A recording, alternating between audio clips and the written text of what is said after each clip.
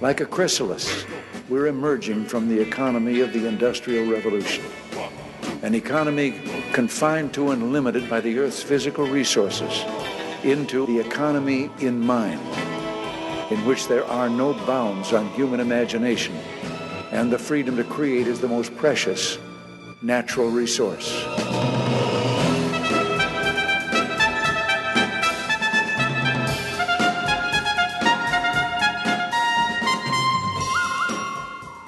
Welcome to the Soul of Enterprise, Business in the Knowledge Economy, sponsored by Sage, transforming the way people think and work so their organizations can thrive.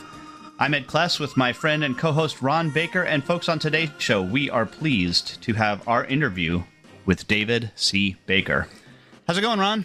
It's going good, Ed. This has been a weird week, but I'm really looking forward to our conversation with David. Absolutely. It has been a weird week. We'll perhaps get into that on our bonus episode later, but let's get to our guest right away. David C. Baker was born in Michigan, but lived in Guatemala with a tribe of Mayans until he was 18 years old. He spent 6 years in graduate school, earning advanced degrees in ancient languages and theology, but wishes he had a degree in anthropology. He's an author, speaker, and advisor to entrepreneurial experts, and he has owned a marketing communications firm for 6 years and then started a management consulting firm focused on helping entrepreneurial experts make their business decisions through his writing, speaking, and advising. He's the author of 3 Rock Bench titles: Managing Right for the First Time, Financial Management of Marketing Firm, and The Business of Expertise. Welcome to the Soul of Enterprise, David C. Baker. Thank you. I'm really glad to be here. I know so many of your previous guests, so I'm excited to be able to correct all the misinformation they've shared with you. But actually, I love listening to the podcast, so it's really great to be here. Thank you so much. Well, we're happy to have you. So my first question is, Mayans, fascinating. Talk to me. Yeah, I know that's always the first question. Like, it sounds like you were raised with wolves or something. My parents were medical missionaries, and so Dad did dental work and Mom was a nurse, and so they sent us, the mission they worked with sent us to this little village called San Miguel Acatan. No electricity, no running water, no stores, hardly any roads. So I was 6 when we first went there, and that's where I lived until I was 18 and came to the U.S. for the first time as an adult. And it was a wonderful life. I mean, even then I felt like it, and now looking back on it, I love the fact that I had that opportunity. Which, of course, probably led to your then getting advanced degrees in ancient languages and theology as part of the tie-in. I could see that where that would give you a push in that direction. But then you do say in one of the bios that I read, and I worked it into the bio, that you preferred you would have had a degree in anthropology. And I think you probably know Roy Sutherland has called marketing the modern equivalent of anthropology in the current day, where basically marketers are anthropologists on the current set of human beings that are around. So why did you want anthropology after all that? I think it was partly that I wanted anthropology because it was so interesting to me to study people and how they think and where they come from and where they lived and so on. But it was also a statement against theology in the sense that I was intending to teach language, ancient languages, and that was the way to learn them. And halfway through that graduate program, I discovered that it was probably not for me. I went ahead and finished it. But the whole language and anthropology is the most fascinating thing to me. And maybe it's because, like, when I first learned my next language besides English, I was just dropped into a kindergarten, and it wasn't traumatic at all. And I've just loved seeing the world through other languages. You can see it through photography, through music. I love seeing it through language as well. And that whole linguistic approach of the history of words and what they mean and how they adapt, and then as it relates to people, it's just so fascinating to me. I've landed on this particular career, but I've never felt like this is the career for me. I think most of us feel like, okay, it could have been 6 or 7 of these. It just happens to be this. And if I were going to do it all over again, it would be an anthropologist. Which leads me to this next question. I'm really curious as to your thoughts on this. And this is kind of a running theme, a running question that Ron and I have bounced back and forth for quite some time. The word fair, and we often use in the business context of a fair price, let's say.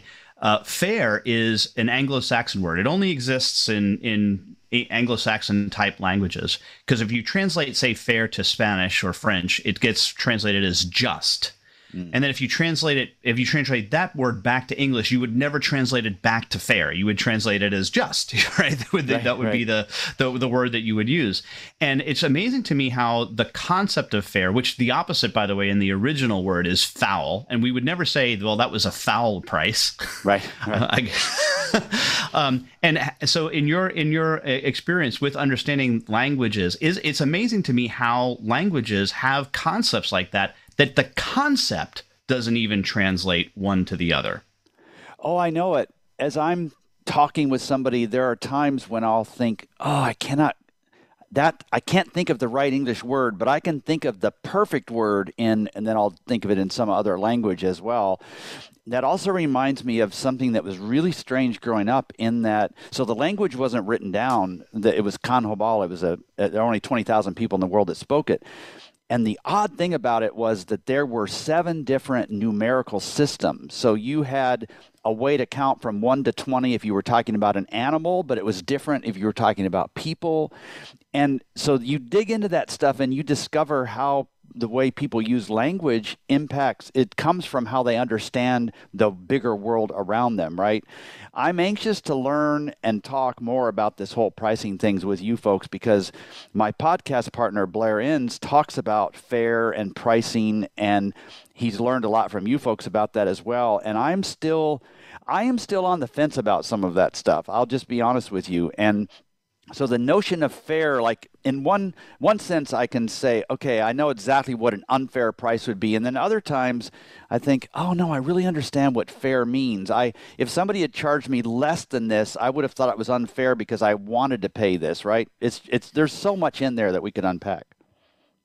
Yeah, there is, and that's what I wanted to lead to and ask you about this, because I think there's an analogy to business in that these different areas of expertise, and of course in your book, have different languages in a sense that they're used, and some of them don't translate well one to the other. So I think there is a language of marketing, a language of sales, a language of finance, and oftentimes I think we're often talking past each other linguistically, even though we're talking the same English.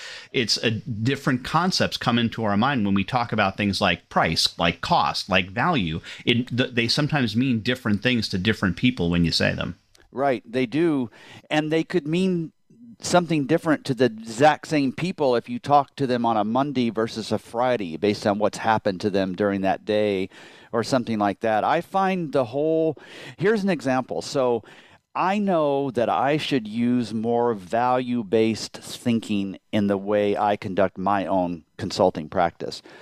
But I don't want to take the time because it's inefficient, even though I could make a lot more money if I took a more thoughtful approach to that.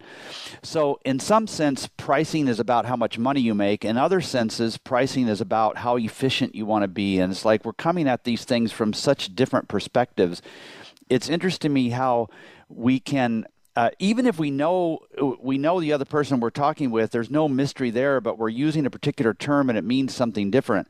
We're a little sloppier around language nowadays than I think we ever have been in the history of mankind, which seems a little odd to me, but I think it's true.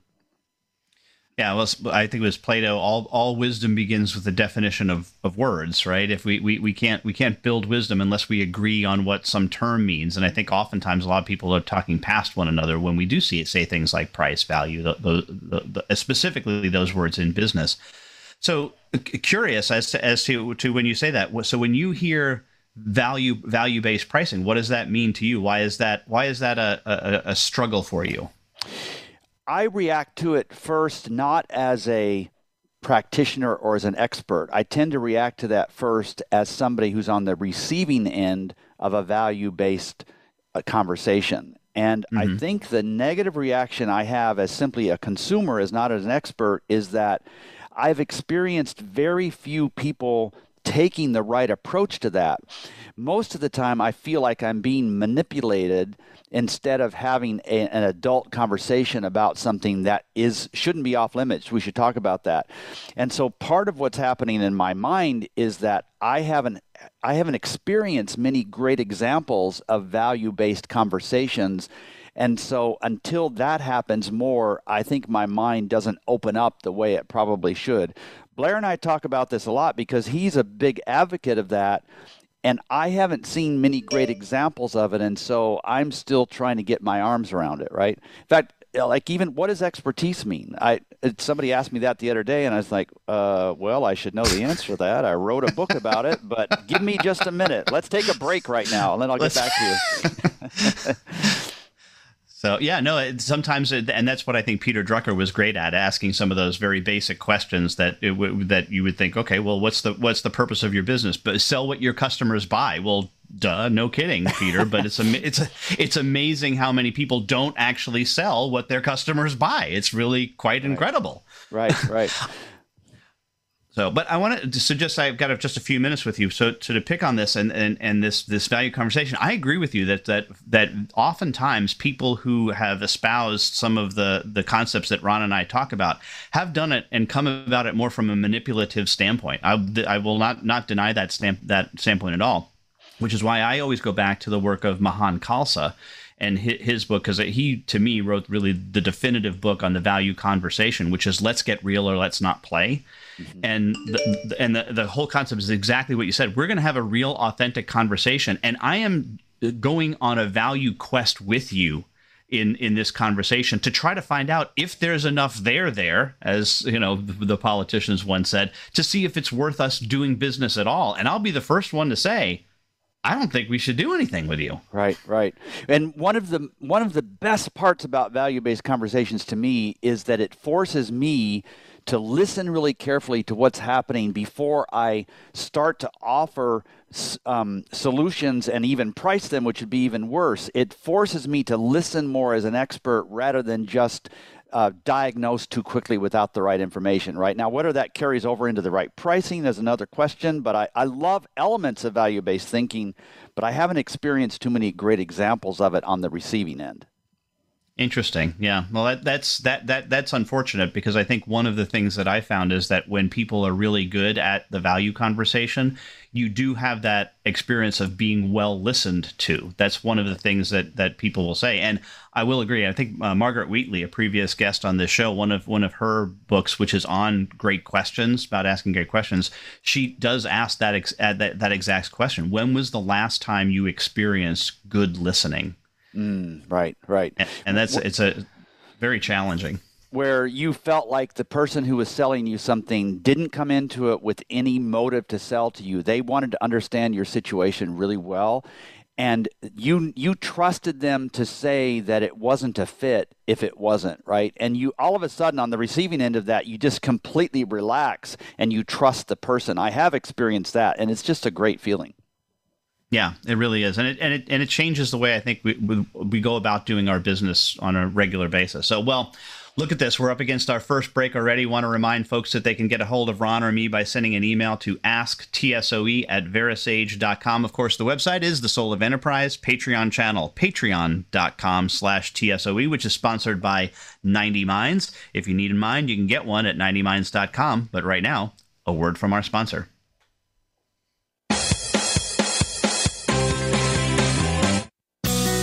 Be sure to friend us on Facebook. You can do it right now. Visit facebook.com/Voice America or search for us at keyword Voice America.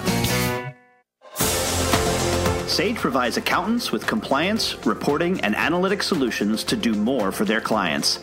These solutions include education programs such as the Sage Accountants Network Client Advisory Service Program. This program delivers the tools to create, package, price, market, and deliver additional services to clients, increasing your profitability and delivering more value to your clients. Let Sage help you grow your business by visiting sageaccountantsnetwork.com. Have you ever read a book that changed your life? I sure have. Have you ever listened to an advertisement for a book so many times that you question the existence of God? Me too. Hello, I'm Greg Kite. I recorded the advertisement for Ron and Ed's book, The Soul of Enterprise Dialogues on blah, blah, blah, whatever. And 4 years later, we're all tired of it, especially me. But thankfully, there's a solution. For just $10 a month, you never have to hear my voice again.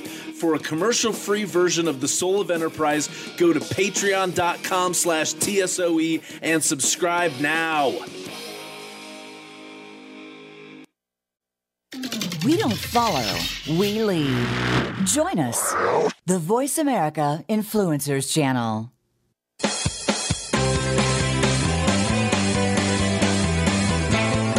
You are tuned into The Soul of Enterprise with Ron Baker and Ed Kless. To find out more about our show, visit us on the web at thesoulofenterprise.com. You can also chat with us on Twitter using hashtag AskTSOE. Now, back to The Soul of Enterprise.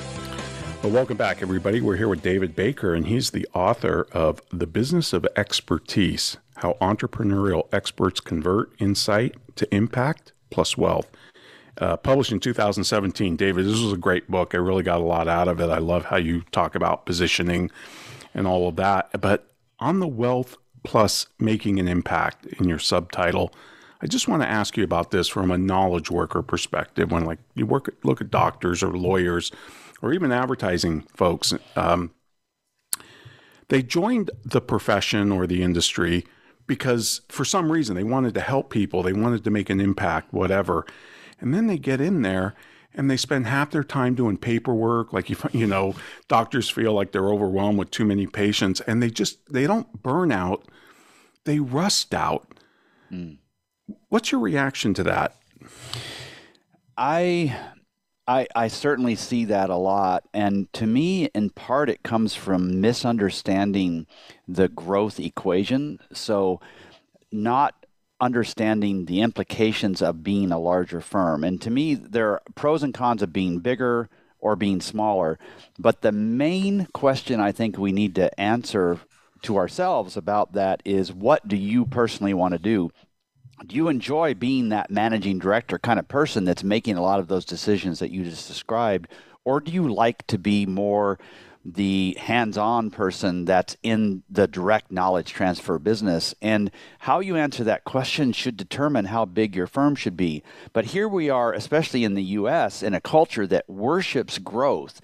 And so if you aren't growing, then apparently you're failing. And I think that is so wrong. I mean, you need to grow in curiosity and knowledge, and you should be making lots of money. But I don't think there should be any stigma in shaping a business around something so that you don't sit there and are forced to do some things because the business requires of you, but all of a sudden you don't want. It's almost like the tail wagging the dog, and the business needs to work for you and not you for the business. You don't want to wake up some morning feeling like you just keep shoveling coal into the machine and you're not in charge anymore. And that's what translates into roles where they just rust out, as you say, I think. Yeah, we have a saying around here, growth for the sake of growth is the ideology of a cancer cell, not of a profitable, sustainable business. And I love how you say it's not about revenue or growth. It's about impact. You also wrote this, and I really want you to explain this. Expertise or insight is based on focus, which is based on positioning. Now, I'm going to ask you later about vertical and horizontal, but just unpack that. Expertise, insight is based on focus, which is based on positioning. I think the reason that I believe that now, the reason that's true now is largely because of the way the world has gotten so much smaller. So the geographic boundaries have basically disappeared, except for services that by definition need to be delivered in person. Things like healthcare, electricity, and so on. So, but the rest of the world, and this largely happened in the 80s, late 80s, early 90s, when the world was Googleized. So now all of a sudden, I don't have to just look for customers near me. I can look out there. But the reverse of that is that all of those competitors out there can now look for clients around me. And so the world almost overnight became way too big to completely be an expert around all of it. That forced, if I was going to really succeed, I needed to pick something that I could master. That meant that I needed to focus on something. And when I focus on something, that allows me to see similar situations over and over. And that, in turn, allows me to see the patterns in there, sort of like in that movie, A Beautiful Mind, where the code is running down the wall and nobody else can see the patterns except for John. And that's how I think about it. I wish it wasn't that way because the world is so interesting. I don't want to limit myself to that. And if that's the only part that somebody would understand, it's dangerous because I think in my personal life, I need to be completely broad and not focused at all so that I put that deep knowledge into a broader context that doesn't lose its role in society. But that's how I understand it. It's just that the world around us has changed, and I just simply can't be an expert in as many things as I thought I could in the past. Right. And I love that because on the positioning end of it, it also gives you the ability to say no easier. And I love when you say your only real control is to withhold your expertise. Right. Right. I mean, he who says no has the power. Yeah, and it sounds so cruel to say your only power is to withhold your expertise because immediately you're thinking of like somebody who could do CPR and decides not to do it. And that's not what we're talking about. It's more that it's about it's sort of a replacement theory. So if somebody is wanting to work with me and if they have lots of similar options in their minds, then I have no pricing power in that scenario. If I decide to withhold my expertise and it takes them a long time to find a suitable substitute for my expertise, then all of a sudden I have some power. And the only way that that equation works is if I have some sort of expertise that is not readily available. Now, it should be available to some extent. I shouldn't be the only person that could do it, but I have to have a manageable number of competitors in order to have any power in that equation. And the biggest mistake that I think we make in this service business, expertise business, is experts thinking they're in the service business. And they're not. There's not a product business and a service business. There's a product business, a service business, and an expertise business. And if you think that you're in the service business, then you will you'll be taking orders from your clients. You'll be like a waiter saying, "What do you want? What do you want?" And that's not what we're talking about. In the expertise business, you are often delivering news that is not as welcome as a great waiter's news would be delivering. Yeah, I mean, there's nothing more liberating than being able and willing to say no. Oh, yeah, absolutely. And I just said yes, but I should have said no to this. I should have disagreed with you. But we learn that so late, or a lot of us do. Right. I wish I would have known that in my 20s. But we have to, it's almost different. Like you don't really get to that first level of success unless you say yes a lot. But then you have to switch, right? You can't say no the whole time or you won't ever have any opportunities, right? But there is a certain point where you have to quit saying yes and you start saying no and you test the water. It's like, oh, my world it didn't disappear when I said no. Maybe I'll try that a little bit more forcefully next time, right? Right. By the way, David, my favorite way to say no is tell somebody I'd love to, but I don't want to. And you'll get a really weird look and they'll have to process that for a minute, but it's a very nice way to say no. I was very great conversation you were having with Ed about pricing. And you say pricing to you is a leading indicator. As a consultant, you like to go in, take a look at their pricing. That gives you a sense of their confidence level. You know, do they offer free consultations? You have all of these different things that you look at. Why do you think so many firms have a problem with pricing? I think it's because they don't have enough deal flow and they're afraid that if they're too transparent or confident in their pricing, that they just won't have enough opportunity.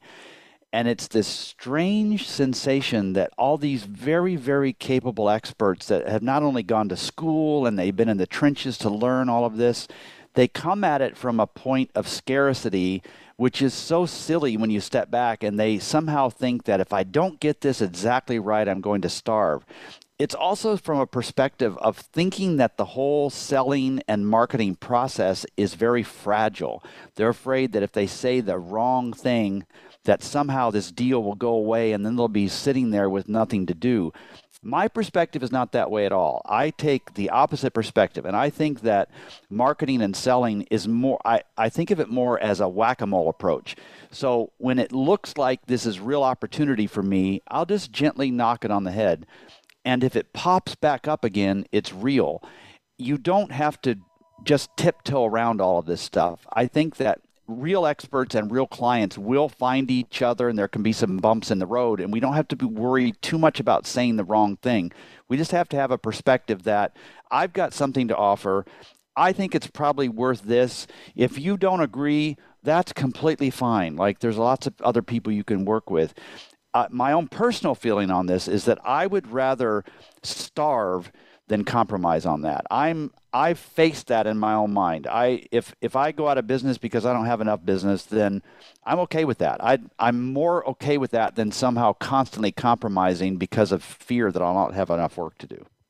Right. I'd rather have no business than bad business. Right. Or where I have to compromise my principles. I love the way we're big fans of Dr. House, or I am, and second law of medicine, which is prescription without diagnosis is malpractice. Right. And you say, and I love this, and I'm stealing this, by the way, if you don't diagnose or even prescribe, you're just the pharmacy. Right. Right. Yeah. I love that. And it kind of leads to, if you kind of blow that up and go even higher, we have a saying that, you say don't confuse expertise with implementation.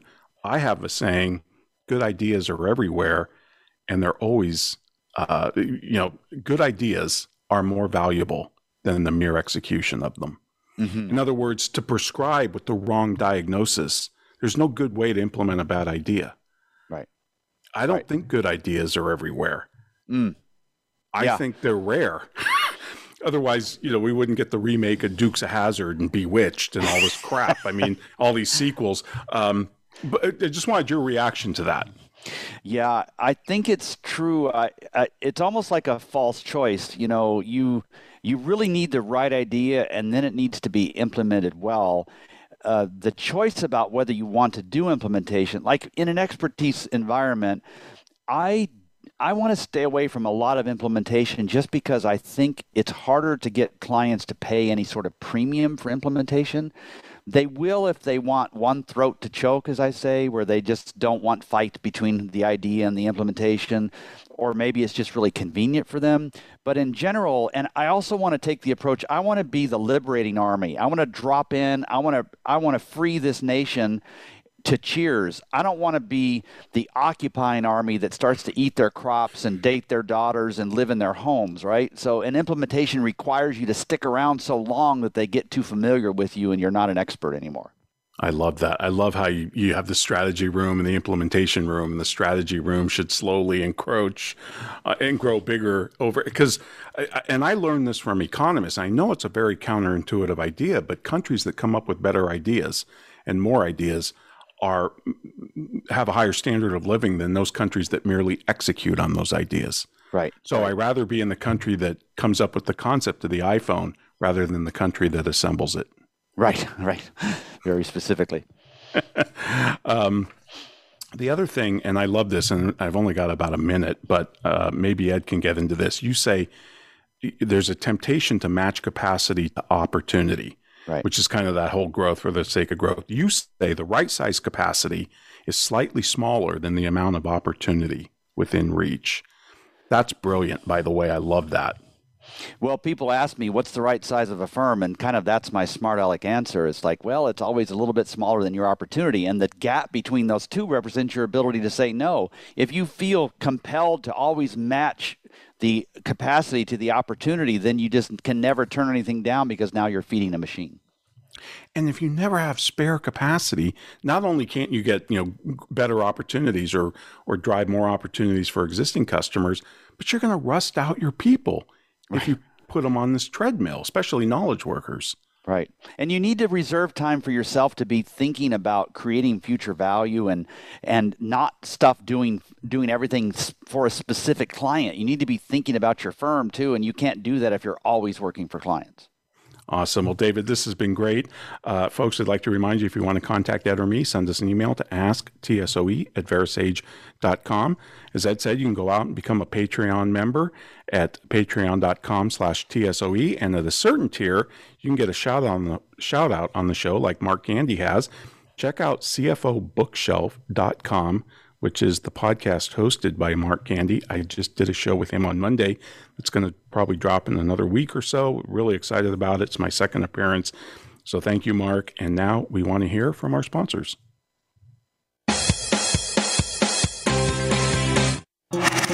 Voice America is on your favorite smart speaker. If you have Alexa or Google Home, go ahead and give us a try. Hey, Alexa, Play Finding Your Frequency podcast on TuneIn. Sage provides accountants with compliance, reporting, and analytic solutions to do more for their clients. These solutions include education programs such as the Sage Accountants Network Client Advisory Service Program. This program delivers the tools to create, package, price, market, and deliver additional services to clients, increasing your profitability and delivering more value to your clients. Let Sage help you grow your business by visiting sageaccountantsnetwork.com. Have you ever listened to an online radio show that changed your life? I'm required to say that I have.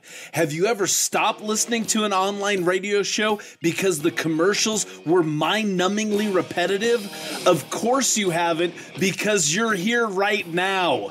Look, you don't have to listen to me anymore. There's a commercial-free version of this show, and it only costs $10 a month. And for $15 a month, you get no commercials plus bonus content. Go to patreon.com/TSOE, subscribe now, and be free. You're worth it. This is the Voice America Influencers Channel. Be inspired.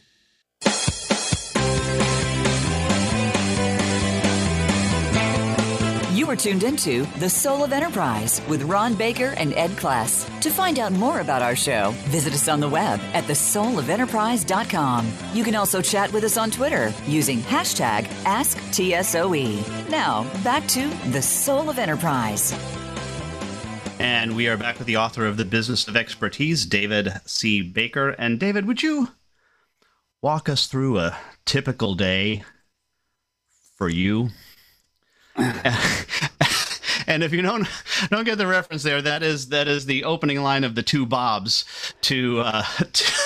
in the classic scene, the movie Office Space. So I want to talk to me a little bit about the Two Bobs podcast, and which I assume is based on that great scene in that movie. It is, yeah. And oh my gosh, the more every time, I think we've been doing it for 4.5 years now, and I get more excited about the fact that we named it after that movie. Now, if you don't get that, then you'll go to the webpage and you'll see a red stapler, and then if you don't get that, then I have no hope for you. But there, like of all the movies, like it's a terrible script, it's terrible acting. It's an underground cult sort of movie, but it's got so many lines, so many great lines in it, doesn't it? It's like Blair used one the other day. It's like, I think I'm going to quit my job. He says, well, what are you going to do to pay your bills? I said, I'm just not going to pay those either. And, well, what are you going to, well, I don't know. I just don't enjoy paying them. So I know it's like the stuff we think, but we don't say. It's great. That's why we named it. We're the Two Bobs in that show. Yeah. Yes. And probably the only more famous scene than that is the PC load letter when they take the baseball bat to the printer. That is right. kind of the good. Shot in North Texas, by the way. Just a lot of those interiors were shot in North Texas. But David, back to the book. So I'm going to quote from the book here, and this I think alludes to the conversation that you were having earlier with Ron. You said, if I could reach inside my unconfident clients and raise their confidence level, we would move on and solve the next challenge for them. Truth be told, I often thought more highly of their abilities than they did themselves. Mm-hmm. Why do so many professional organizations actually suffer from, as crazy as this seems, self-esteem issues? I don't know. I mean, it's sort of another phrase for imposter syndrome, right? And you see it show up in so many ways. You get, like in the early days of an expert's career, they tend to over deliver all the time. It's like it's a 120-page report, and then 10 years later, they're delivering more value with a 6-page report.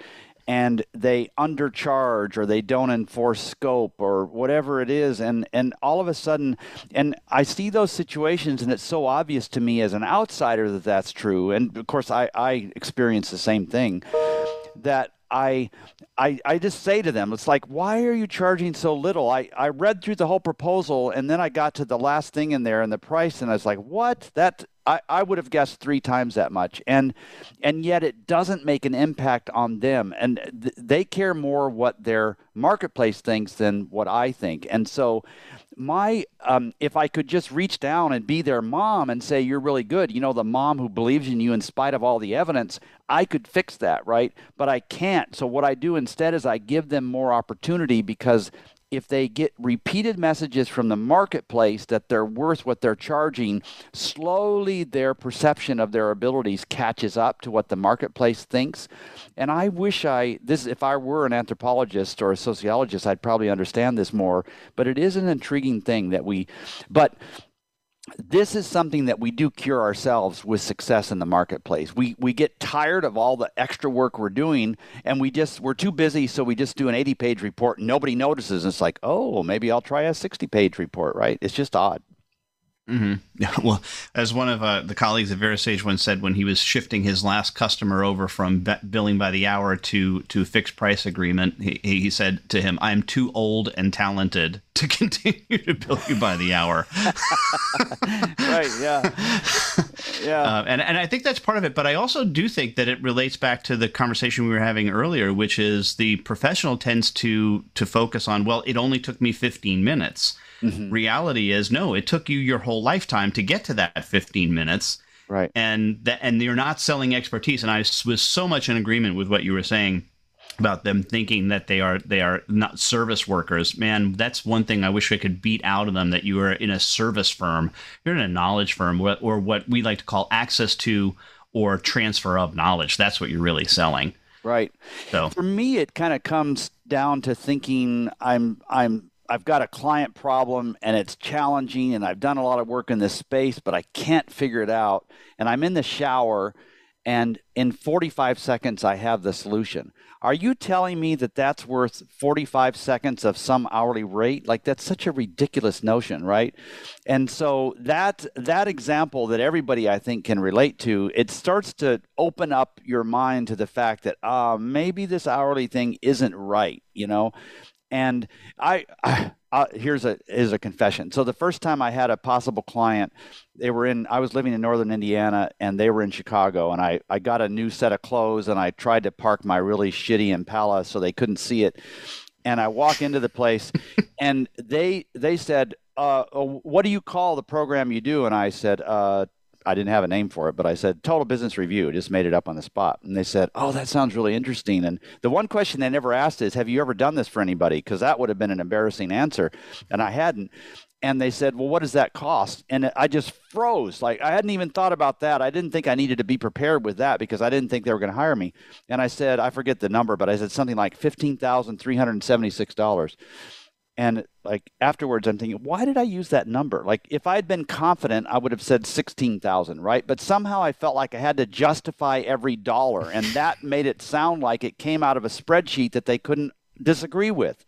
And that's what happens with experts, where we're our own enemy. It's really not the clients that are a problem. If you have a qualified client, they're not questioning your value. You're the problem. That's usually where it comes from. Alan Weiss tells a story about this whole confidence thing, where he was a junior implementer, curiously, for a larger consulting firm, and the guy would always, after he would give the price out to this bank manager, whoever they were pitching to, he would put a cigar in his mouth. And one day, Alan Weiss screwed up the courage, as he said, and asked him, so, Bernie, I think the guy said, what's with the cigar? He goes, I need the cigar, because if I don't put the cigar in, I start to giggle after the price. That's great. That's great. So anyway, but we've only got about 4 minutes left, and you started down this conversation with Ron, and I thought it was really interesting. You talk about the 6 different things that about positioning, right? The chapters, and 5 are in one chapter, and then you dedicate an entire chapter 10, to how positioning is built on your expertise and not your implementation. You started to talk a little bit about that with Ron. Unpack that with the last 4 minutes or so that we have left to talk here. Sure. So let's say that we'll identify the implementation as a designer, for instance, and then the first room is a strategy. You could envision doing really great strategy and then giving a designer who didn't know anything about the particular client you're working with, giving them the right directions. And as long as they had the right guidance, then the design would be more than adequate. It would be great.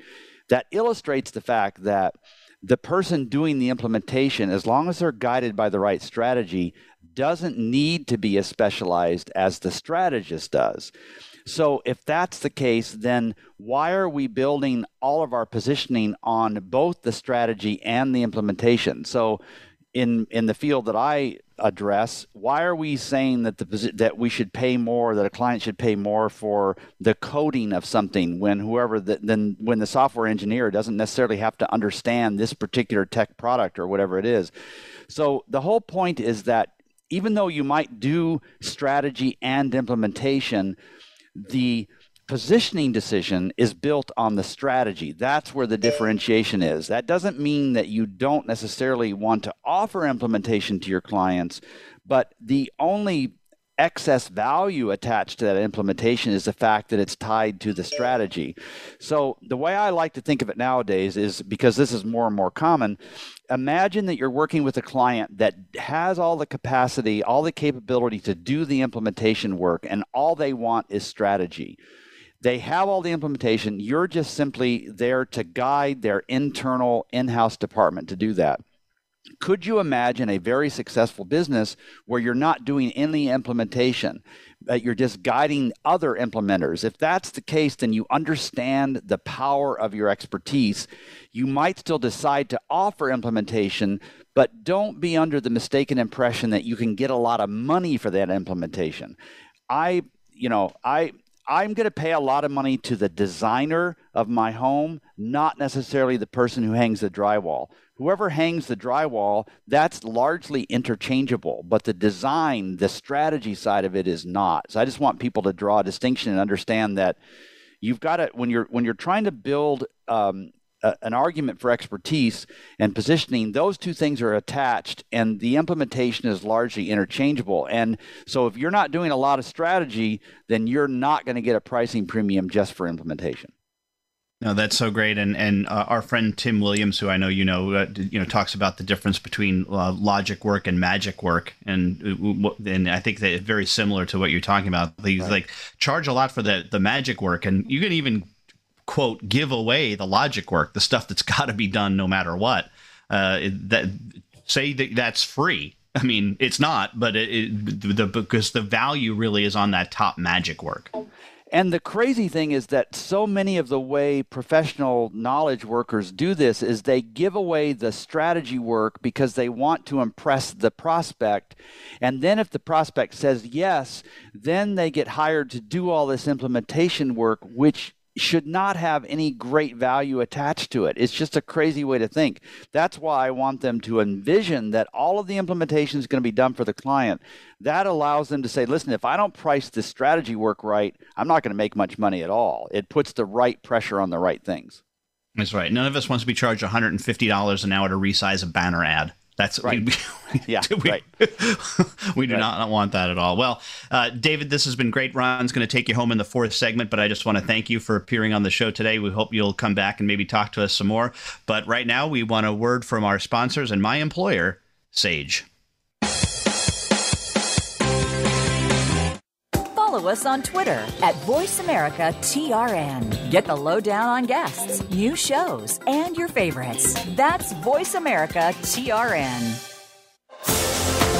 Sage provides accountants with compliance, reporting, and analytic solutions to do more for their clients. These solutions include education programs such as the Sage Accountants Network Client Advisory Service Program. This program delivers the tools to create, package, price, market, and deliver additional services to clients, increasing your profitability and delivering more value to your clients. Let Sage help you grow your business by visiting SageAccountantsNetwork.com. Have you ever been so annoyed by a commercial for a $5 ebook that you were willing to pay $10 to never hear it again? I sure have. Hello, I'm Greg Kite. Over the last several years, you've come to hate me, and I hate me too. By now, you know that for $5, you can get a copy of Ron and Ed's book.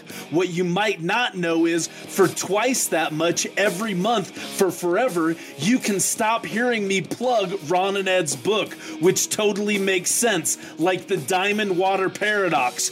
Go to patreon.com/TSOE and subscribe today. Please, for the love of God, make it stop!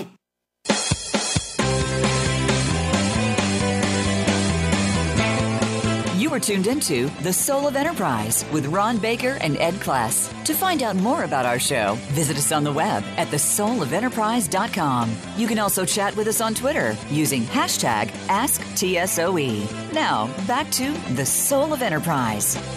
Well, welcome back, everybody. We're here with David Baker, the author of The Business of Expertise. And David, we've only got about 9 minutes, and you could probably use the whole thing. And I just want to tell people, please, please, please read David's book, because your discussion on vertical versus horizontal positioning is brilliant. And there's a lot in there, and firms need to go through every portion of it.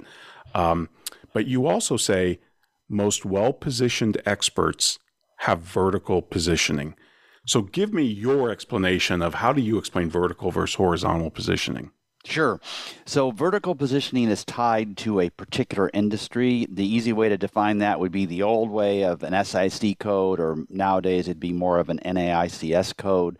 So it would be financial services or healthcare, often a lot more narrow than that even. That would be vertical positioning. Horizontal positioning is more difficult to define, and there are also several options. So horizontal positioning is tied to either a service offering. So we do investor relations for lots of companies across all kinds of SIC, all kinds of verticals, or it also might be tied to a demographic. So we help you reach college-age kids or old people or Hispanics or whatever that is. So horizontal and vertical is kind of where you start. And positioning needs to go beyond one of those, either of those two, but that's where you would start, either horizontal or vertical. And you say that this needs to be reevaluated at least every 5 years or so, maybe 10, ideally. Explain that.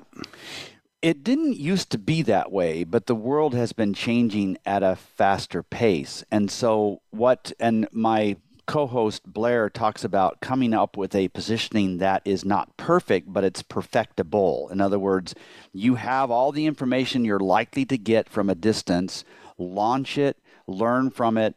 The rest of the information that you'll need to make the perfect positioning won't come until you're out in the marketplace. So you're looking for those little adjustments. And what's particularly interesting about adjustments to positioning is that when they do change, most of the time they get narrower. So a positioning decision is made against the background of the information that you have. And as you get more information, you discover that this is a richer niche here, that you can go in that direction. And so you're always looking for ways to adjust that, and usually it's even narrower, which would have terrified you at the beginning because you didn't have enough information to make a careful decision. Every once in a while, you'll make a wrong positioning decision entirely, but it doesn't take 5 years to discover that. You'll figure that one out pretty quickly. Right. I know it's in your contract with Blair to give him a shout out, and I hope we've I've done more than necessary. Yeah, I'm a little embarrassed at how much I've talked about him already. Well, one more shout out to Blair. He says positioning is an exercise in irrelevance. Right. Exactly. Explain that. Yeah, and if we get that wrong, here's what happens. We're trying to become relevant to as many targets as possible. And so we have all this experience in our background, and we recognize that we're not going to invent experience. So we just acknowledge that whatever positioning decision we make is going to be similar to some work that we've done. So we list everything that we've ever done, and then in our positioning discussion, we try to draw a circle that includes as many of those things as possible because we are afraid we're going to run out of opportunity. that's coming at it from a position of trying to be as relevant as possible. But there's no power in a decision like that, because the only power that's there in a positioning discussion is this remote chance that I am not a fit for you, and so I don't want to waste your time or your money, and I don't want to waste the opportunity for effectiveness. So every time you narrow this, you are essentially saying, as you shine this spotlight more brightly on the clients where you're a really good fit, you're essentially not shining a light on all of these others that are becoming more irrelevant to you. So the most powerful, brave positioning decisions are ones largely of irrelevance, because you have a smaller circle of clients that you're relevant to, which by definition means that more and more prospects are going to be irrelevant for your message. And I love it too. You have a really good way to explain how when you're in a vertical positioning framework, it's so much easier to find prospects, because essentially you can buy a list. Exactly. And the other thing you said is when people change jobs, they usually take you along with them, which is a fantastic point. Right. And that doesn't happen as much if it's a horizontal positioning. So absent any other sort of influence, almost every expert, when they're faced with a positioning decision in front of them, they will naturally choose a horizontal positioning, because they want all of the variety that comes from working in all of these different industries. They're drawn to that. They're curious people. They love learning new things. They love assimilating data. And so they're drawn to horizontal positioning. What keeps most of them from being able to execute on that is they cannot find their clients. So a simple example of that is, okay, we're going to do identity for Fortune 1000 clients. It's like, well, so that's a horizontal positioning across all of these verticals. But how do you find those people? By the time you discover that one of them is redoing their identity, it's already too late. They've already hired a firm, so they have to default to a vertical. Now, I'm not saying you have to buy a list, but if you can't buy a list, then it's probably not going to work. So if your goal is, let's work for I'm an expert in working with clients that are going through deep disruption.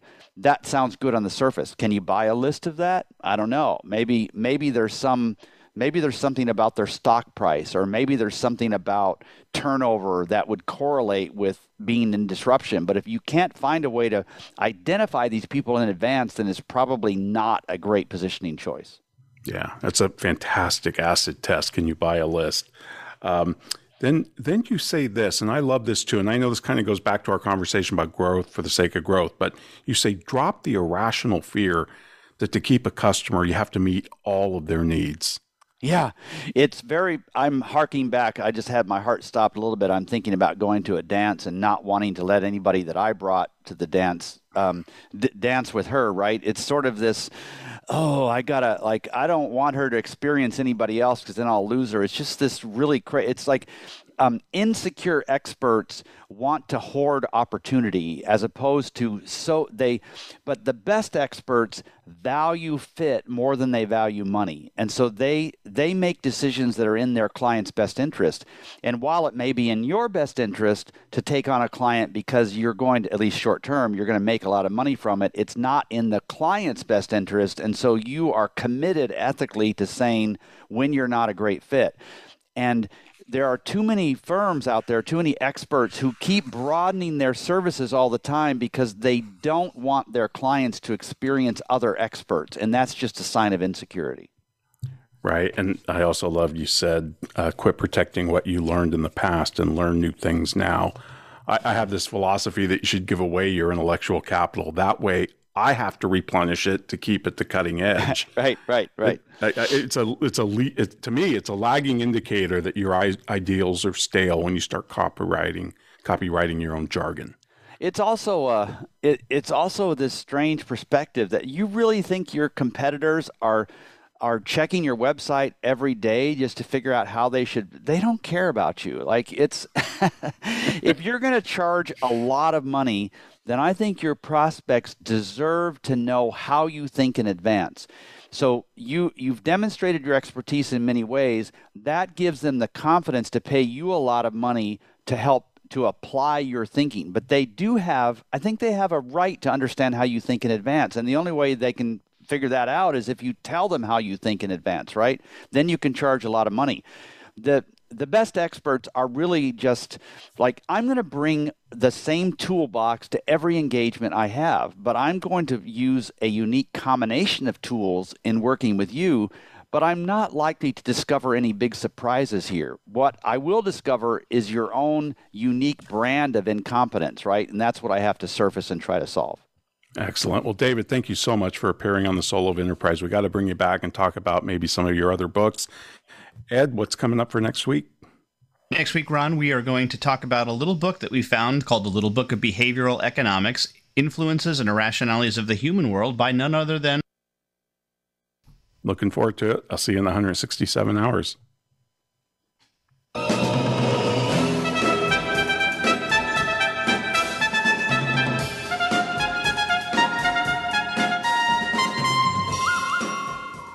This has been The Soul of Enterprise, Business in the Knowledge Economy. Sponsored by Sage, transforming the way people think and work so their organizations can thrive. Join us next week on Friday at 3 p.m. Eastern, that's noon Pacific.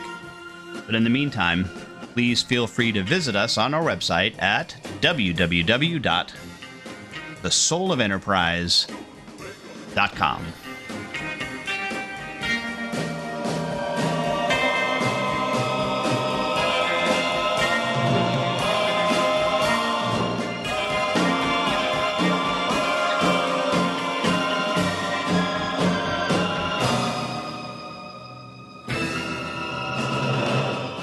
Find out what's happening on the Voice America Talk Radio Network. Find out about new shows, featured guests, and what's up this week. Find us on Facebook by searching keyword Voice America. Sustainable success is just around the corner. If you are an entrepreneur, business leader, or anybody looking for their next level of success, tune into